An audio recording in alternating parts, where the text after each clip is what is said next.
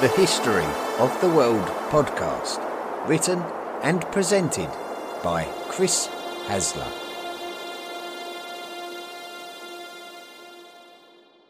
Hey, it's Ryan Reynolds, and I'm here with Keith, co-star of my upcoming film, If, only in theaters May 17th. Do you want to tell people the big news? All right, I'll do it. Sign up now and you'll get unlimited for $15 a month and 6 months of Paramount Plus Essential Plan on us. MintMobile.com/switch. Upfront payment of $45 equivalent to $15 per month. Unlimited over 40 gigabytes per month. Face lower speeds. Videos at 480p. Active Mint customers by 531.24 get 6 months of Paramount Plus Essential Plan. Auto renews after 6 months. Offer ends May 31st, 2024. Separate Paramount Plus registration required. Terms and conditions apply if rated PG. Volume 4, The Medieval World. Episode 64, Silla and Goryeo.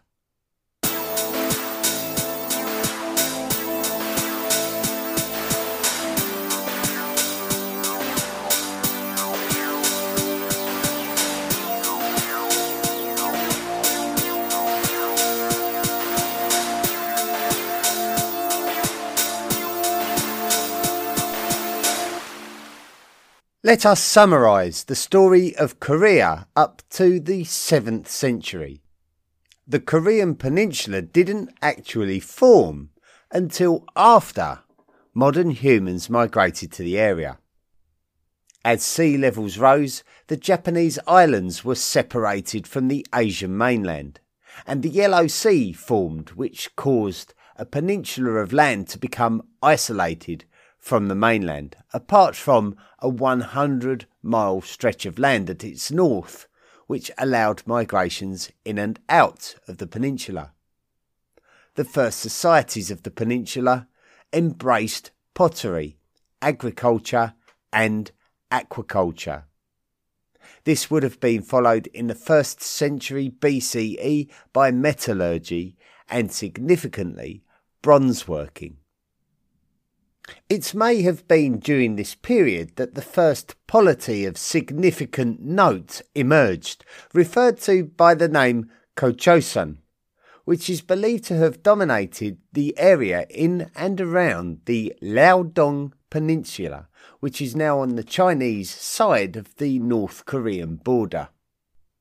Goryeo would have had a convenient maritime trade link from the Liaodong Peninsula to the Shandong Peninsula and consequently the heartland of Chinese cultures, which would aid the wealth and subsequent modernisation of the Goryeo state. Chinese aggression towards Goryeo in around 300 BCE pushed Goryeo into the north of the actual Korean peninsula. During this time, the societies in the south of the peninsula were living a much simpler life than the modernising state of Goryeo, but migrations would bring modern culture such as ironmongery, weaponry and politics to the south. The beginnings of the Han states would emerge in the south of the peninsula as a consequence. Goryeo in the north was also exposed to the nomadic ways of life of the Hyungnu peoples of the steppelands, and with this came the opportunity to learn about horsemanship and the use of cavalry in armies. Battles for supremacy over the lands in and around the north of the peninsula and their fruitful trade routes were frequent between the resident Goryeo and the great imperial movements of China. Goryeo collapsed at the end of the 2nd century BCE and the Chinese moved in, but their resources were stretched, which allowed the local people of the northern peninsula to try to resist Chinese dominance. The Han societies in the south retained their independence, but a new confederation of tribes were incorporated in the north, which came to be known as Goryeo. Cultural aspects and literary legend connects these people to the nomadic Puya people from the steppelands to their north. After the collapse of the Han dynasty of China, China would enter a comparative dark age, and this would give the societies of Korea the opportunity to develop by themselves. Goryeo expanded significantly, dominating the north of the peninsula and great swathes of land to the north. The kingdoms of Paekje in the west of the peninsula and Silla in the east of the peninsula developed significantly from within the Han states in the south, and a confederacy of small states known as Kaya emerged in the far south. This was the development of the Three Kingdoms period of Korean history. During the 4th century, the influence of Buddhism had migrated to Korea and had been embraced by Goryeo and Paekje. Goryeo remained the most politically advanced kingdom of the three. Paekje's location meant that it could develop strong ties with the imperial court of Japan, and it would use this influence to take a position of dominance over the kingdom of Silla. This desire to keep Silla weak only served to allow the powerful Goryeo to annex Silla. Goryeo would also push Paekje into the south so that it would take control of the prosperous Han River system. This pushed Paekje and Silla into an unlikely alliance with each other to neutralise Goryeo power and influence, and then fight back against Goryeo's southward expansion. The alliance successfully pushed Goryeo back out of the Han River system. But when Paekje believed that it had regained the mouth of the river, Silla attacked Paekje and took control of the river system for itself. Now Silla had gone from the weakest of the three kingdoms to the most powerful. Goryeo was still very powerful, and it did not accept the loss of its lands lightly. And the 7th century saw Goryeo and Silla battling for the important river system. The difference maker was when Tang China, an enemy of Goryeo, struck up an alliance with the kingdom of Silla, which gave Silla the necessary power to conquer both Paekje and Goryeo in turn, and become the sole polity of the Korean peninsula. And this is where we left the previous episode. Northern and Southern States period. Silla was able to prosper in the peninsula because once their alliance with Tang China had achieved its aims, Tang China had ambitions of subjugating the entire Korean peninsula, which the kingdom of Silla defied. And Tang China, with no local allies and supply lines stretched, had to give up on their objective and return to China. Thanks to this inability of Tang China to influence Korean fortunes, the kingdom of Silla spent the 8th century consolidating itself and developing into a well-cultured nation, with Buddhist monks doing a lot for academia. There is a lot of speculation among historians about the exact nature of what happened next in the expanse of territory left behind by the collapsed Goryeo nation-state. A new polity called Palhae emerged in the north, but much further north than the peninsula, in the heart of Manchuria, a place where a people called the Mohe resided. The Mohe would have been a largely tribal and somewhat nomadic people, so the creators of the polity are believed to be the remnants of the Goryeo state, and so even though the population of Palhae were Mohe, the nobility are described as Goryeo in origin. Some historians claim that the nation of Palhae shouldn't be described as Korean, as it's closer to Chinese or Manchurian in its character, but the main consensus is that it can be considered as part of Korea's history. Indeed, the expansion of the Palhae state brought it to the northern borders of Silla, and has led to this period being referred to as the Northern and Southern States period. During the last episode, we described the basis of the bone rank system, which effectively dictated who was eligible to rule and who was not. Those of the Songgol, or sacred bone class, were the only ones permitted to rule. With Silla standing by this principle, it created friction between the rulers and the nobility, who were not legally permitted to rule and as such were prevented from taking power when their king may have been inept. And this situation seemed to weaken the kingdom from within. The friction turned into open rebellion against the ruling class, and this would initially reawaken the energy of the descendants of the subjugated Pekje, who linked up with some of the Silla Jingol, who were the true bone class of the bone rank system, which meant that they were not able to rule. However, the situation had become so grim in Silla, with corruption in the royal court and famine in the countryside, that something needed to be done. Therefore, a breakaway kingdom formed in the area of the former kingdom of Pekje, which is called Hubekje, which translates as later Pekje.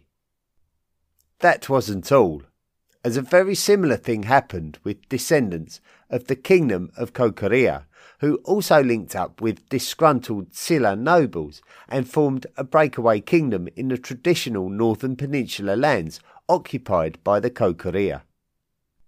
Initially, the breakaway state was called Goryeo, but its final name was Taebong, and historians often retrospectively refer to it as such. With the re-emergence of states based on the former states of Pekje and Goryeo alongside Silla, historians refer to this as the later Three Kingdoms period. With Silla now a kingdom in trouble, much warfare was seen during this period. In the year 918, a man called Wang Gong became the ruler of Taebong. He changed the name of the kingdom to Goryeo, and taking advantage of the decayed kingdom of Silla, he was able to reunify the three kingdoms again, but this time it would be as Goryeo, and the prominent Silla nobles were invited to take important political positions in Goryeo. Wang Gong would become the first ruler of the unified state of Goryeo, and he would introduce examinations for those wanting to enter civil service, which was something that the Chinese had been doing since the existence of the Han dynasty of China many centuries before, and something we discussed in Volume 3. The steppe lands far away to the north were now occupied by the Khitan peoples, who were comparatively nomadic and believed to have been, in part, descended from the Xianbei. The Khitan people attacked the state of Balhae, and this led to Balhae's collapse, and there would be a flow of people southwards into Goryeo. The refugees were welcomed by Goryeo. Goryeo. Goryeo is a word that we Romanise Goryeo, but of course it is the word that has evolved to our English word for Korea.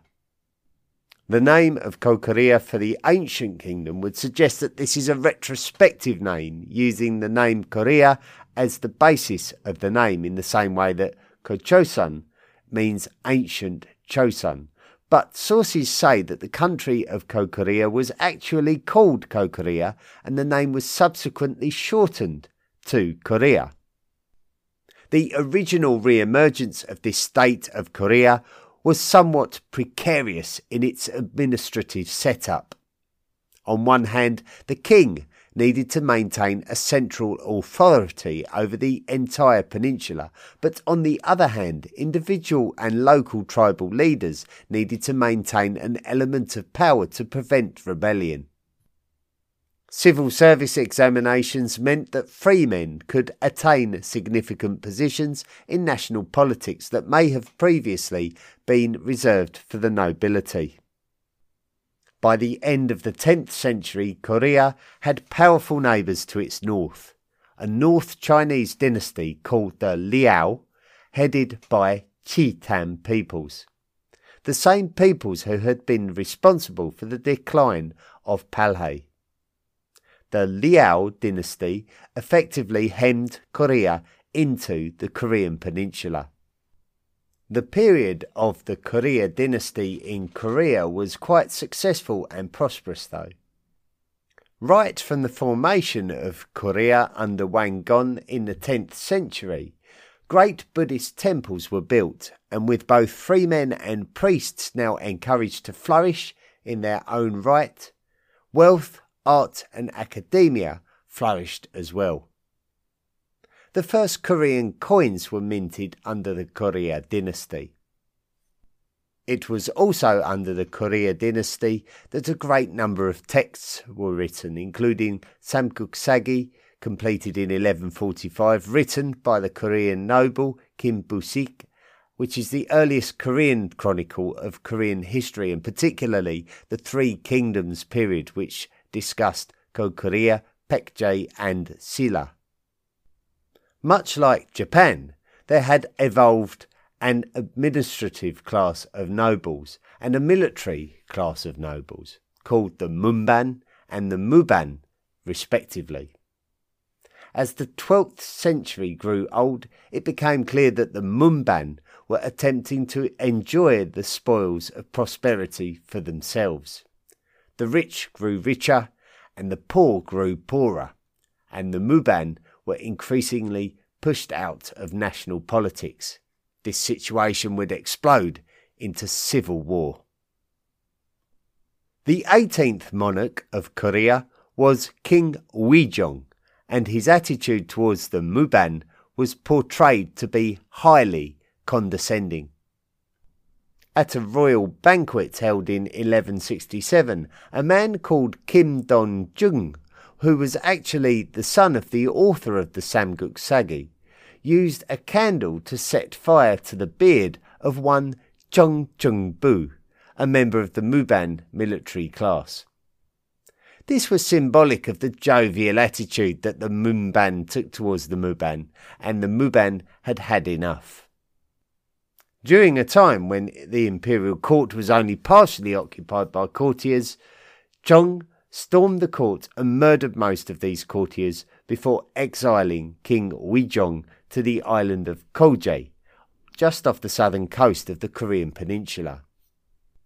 Another military general called Yi Wei-min would then remove the dethroned King Uijong from the island before breaking his back, rolling him in a blanket and then dumping him in a pond to kill him without the shedding of royal blood. This military coup destabilised Korea. There was no honour between the military elite, who spent the aftermath betraying each other to attain ultimate power. Rebellion broke out everywhere, with low-class peasants rising up against their overlords. The country was in absolute chaos. The military general called Cho Chung-hun assassinated Yi Wei-min in 1196 and took control of the nation as its military leader, and he tried to restore some order to Korea. Cho set up a parallel military government to the civil government already in place, and this is similar in principle to the establishment of the Bakufu in Japan, the court of the shogun, which was set up in parallel to the Japanese imperial court. The military administration of Cho strongly observed the Son style of Buddhism, which is comparable to the Zen form of Buddhism observed by the shogunate of Japan. The Kamakura shogunate of Japan was established just 4 years before the Cho military regime. Historians cannot fully understand why there appears to be no obvious link between these two almost identical circumstances in both Korea and Japan. The two countries are close to each other. The events were so similar and contemporary to one another. But there is nothing to prove that this wasn't a coincidence. It remains a puzzle for historians. Another similarity between Cho military Korea and Kamakura shogunate Japan was the fact that particular demographics of the population would be alienated by the policies of the current regime. In fact, this can be said of most reformists of most nations throughout the world. As policies change, inevitably somebody loses the privileges that they had, or somebody begins to suffer. Traditional landowners in Cho military Korea found that their lands were being gifted to the military nobility, so this inevitably brought about revolts. It wasn't peasant revolts which brought the Cho military administration to an end, though. That would be down to something different. The Mongols. Every nation in the Far East was profoundly affected by the southward expansion of the Mongols, and Korea was one of the first established nations on the Mongols' southern frontier. Initially, the Mongols would send envoys to Korea demanding tribute, and although Korea initially entertained the requests, it would not take long before Korea would begin murdering the Mongol envoys and repudiating their agreement with the Mongols. As a Mongol invasion would be imminent, Korea moved its capital city to the island of Kanghwa on the Han River estuary to take advantage of the fact that the Mongols had no naval capabilities. From here, Korea would be able to conduct a stout resistance to the Mongol invasions.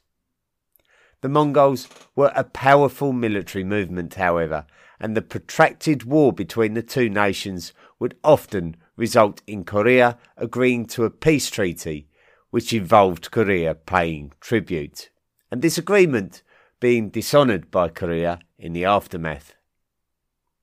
The resistance of Korea to the Mongol invasions was certainly impressive. In fact, it was among the greatest of resistances globally to Mongol invasion.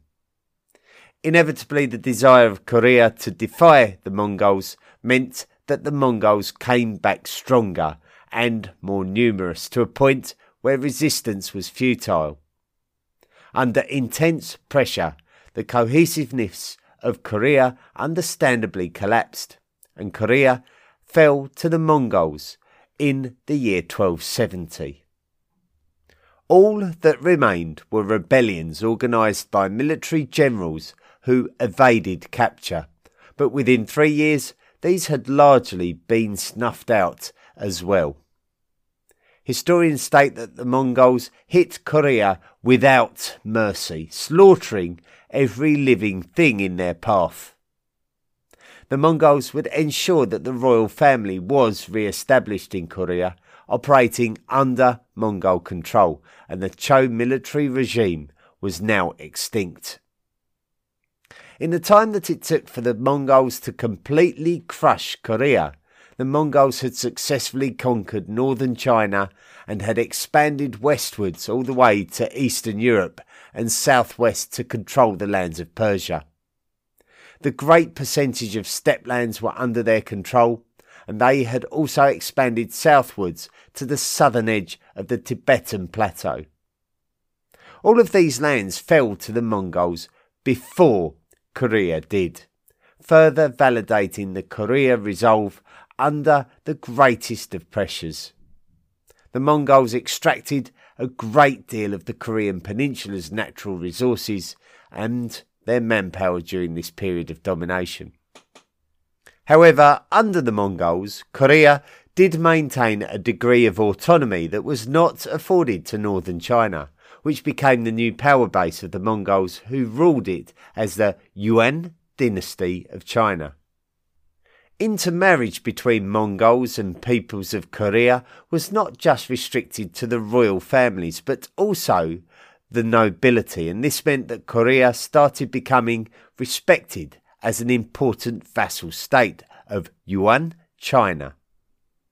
With little naval capability, Yuan China turned to Korea to construct a navy with which an invasion of Japan could happen.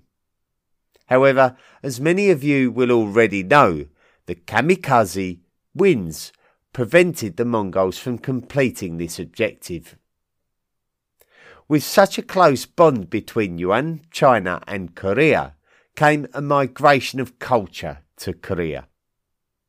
Technology and manufacturing techniques enhanced textile production, which was great for supporting the fashion culture coming from China to Korea. Academia and literary arts would prosper as new philosophical ideas migrated to the peninsula too. So there were positive aspects to Korea being inextricably linked to Mongol China. It is important to add that there would have likely been a degree of cultural cleansing when the Mongols entered Korea, as their aggressive conquest is likely to have destroyed much of Korea's cultural heritage, and there would have been a desire to replace traditional texts with more modern pro-Mongol texts. Ultimately, during the 14th century, Mongol dominance of China came under challenge from the new Ming dynasty, and this weakened the Yuan dynasty of the Mongols and undermined the confidence of the people of Korea in the Mongols. The ruling family of Korea was still the House of Wang, which had been established by Wang Gon in the year 918, something we mentioned earlier in the episode. The 31st ruler in the line was King Kongmin, who came to the throne in the year 1351. Kongmin spent his younger years as a hostage in the Yuan dynasty's court, and this was commonplace during the period of Mongol dominance as a means to maintain Korea's loyalty. Kongmin was an intelligent academic, maybe learning much while at the Yuan court as a youngster. He was married to a Mongol princess called Nogug, who was his loyal wife even when Kongmin came to the throne, and shared many people's anti-Mongol sentiments. He immediately began to eradicate anything to do with Mongol culture, showing a very definite political stance. Kongmin's end goal was to free Korea from Mongol influence and stand up against the military nobles of Korea who wanted to regain power for themselves. His work was undermined by the marauding Red Turbans, a Mongolic movement who believed that Mongolic lands should be under Mongolic rule and not under the rule of fundamentally Chinese people, who we often refer to ethnically as Han people. The Red Turbans saw Korea as somewhere worth invading, as well as they did Yuan China.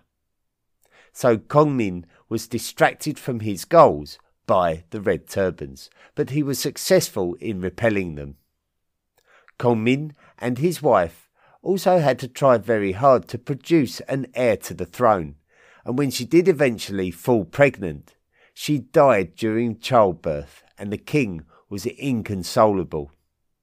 His passion for anything on a political scale disappeared, and he devoted all of his time pining for his wife via Buddhist rituals. One of the military generals who was praised for resisting the Red Turban invasion of Korea was a man called Yi Song-gye.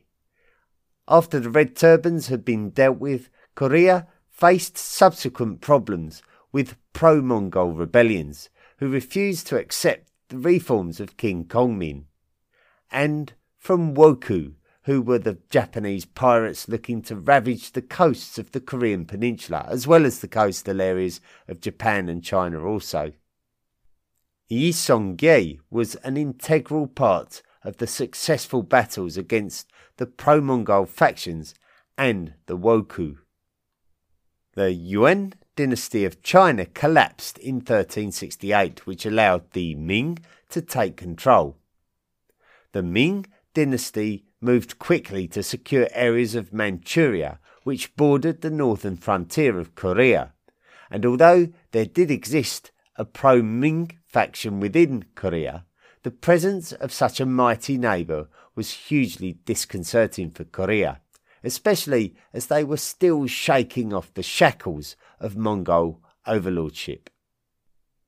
General Yi Song-gye was generally sympathetic to the Ming cause, but when the Ming sent envoys into Korea to demand they hand over their northernmost territories, King Wu of Korea refused and prepared to do battle with the Ming over the occupation of the strategically important Liaodong Peninsula. In 1388, King Wu would deploy General Yi under protest to do battle with the Ming. General Yi went to Wiwa Island, which is an inland island created by the Yalu River. This point of the Yalu River marks the modern border between China and North Korea, with Wiwa Island within the North Korean border. It also represents the crossing point from Korea to the Liaodong Peninsula. When General Yi reached the island, he decided that his intentions were different to those of his king, so he turned his army back and marched on the Korea capital city of Goryeo, which is the modern North Korean special city of Kaesong. He would instigate a coup d'etat which would eventually depose the last king of Korea in 1392 and end the Wang dynasty, which had ruled Korea for over 450 years. There was the matter of the rulers of Korea being approved by the Mandate of Heaven, which was originally a Chinese concept of spiritual validation of the current monarch. So General Yi would have to campaign hard to convince the people of Korea that the Wang monarchs had lost the Mandate of Heaven. In real terms, there were many people of Korea that welcomed a change in the hope for a positive upturn to their nation's fortunes. Some would have ambitions of major national reforms, but General Yi himself did not believe that this was the way to go. General Yi would become the new king of a ruling dynasty. The dynasty would be called the Choson dynasty, whose name was an echo of possibly the earliest of Korean nations. General Yi would become known as King Taejo of Choson, and as King Taejo he made very little in the way of reforms, as he believed that the infrastructure of Korea was correct, and it was the individuals working within it who were actually causing the problems. The one thing that did seem to change as Korea became Choson was the proliferation of Confucianism. In ancient China, Confucianism encouraged individual discipline in society and could be described as less spiritualistic than Buddhism. It wasn't necessarily that you were required to be one thing or the other. You could observe Buddhism within a Confucian society. When the Song dynasty of China emerged in the 10th century, Confucianism developed a new surge of popularity, where Confucius himself was revered like a deity. Referred to by historians as Neo-Confucianism, this upsurge in popularity reached Choson Korea and characterized the change of dynasty in the peninsula.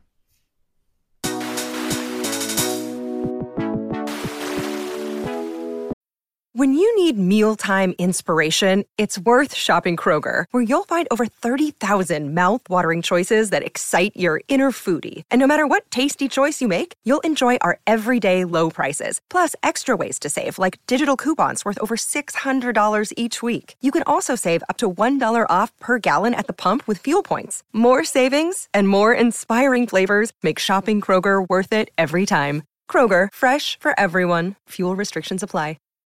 This episode is brought to you by La Quinta by Wyndham.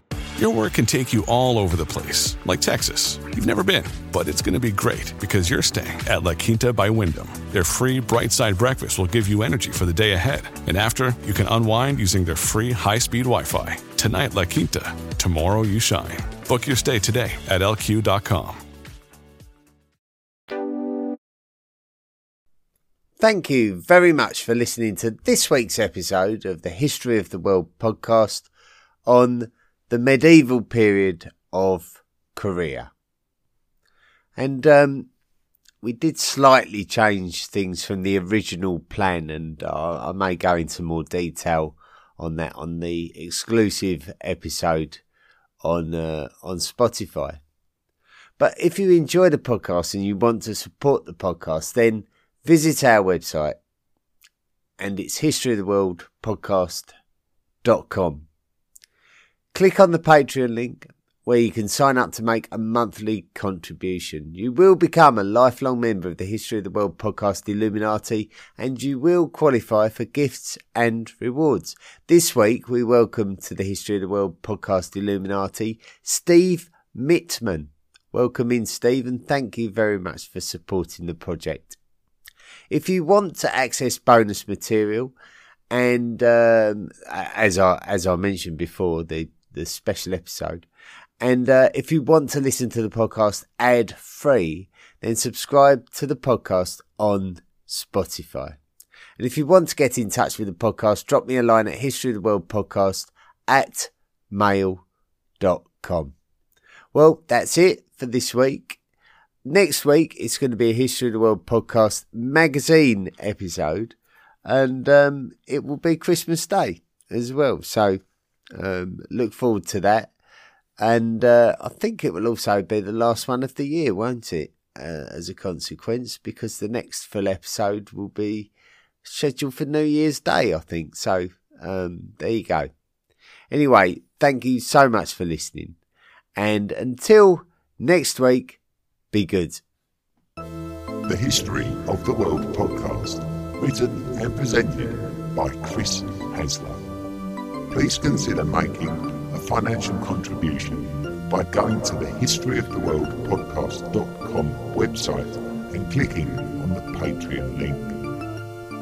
Email the show at historyoftheworldpodcast@mail.com. And don't forget to join our social media at Facebook, Twitter, Instagram and Tumblr. See you next time.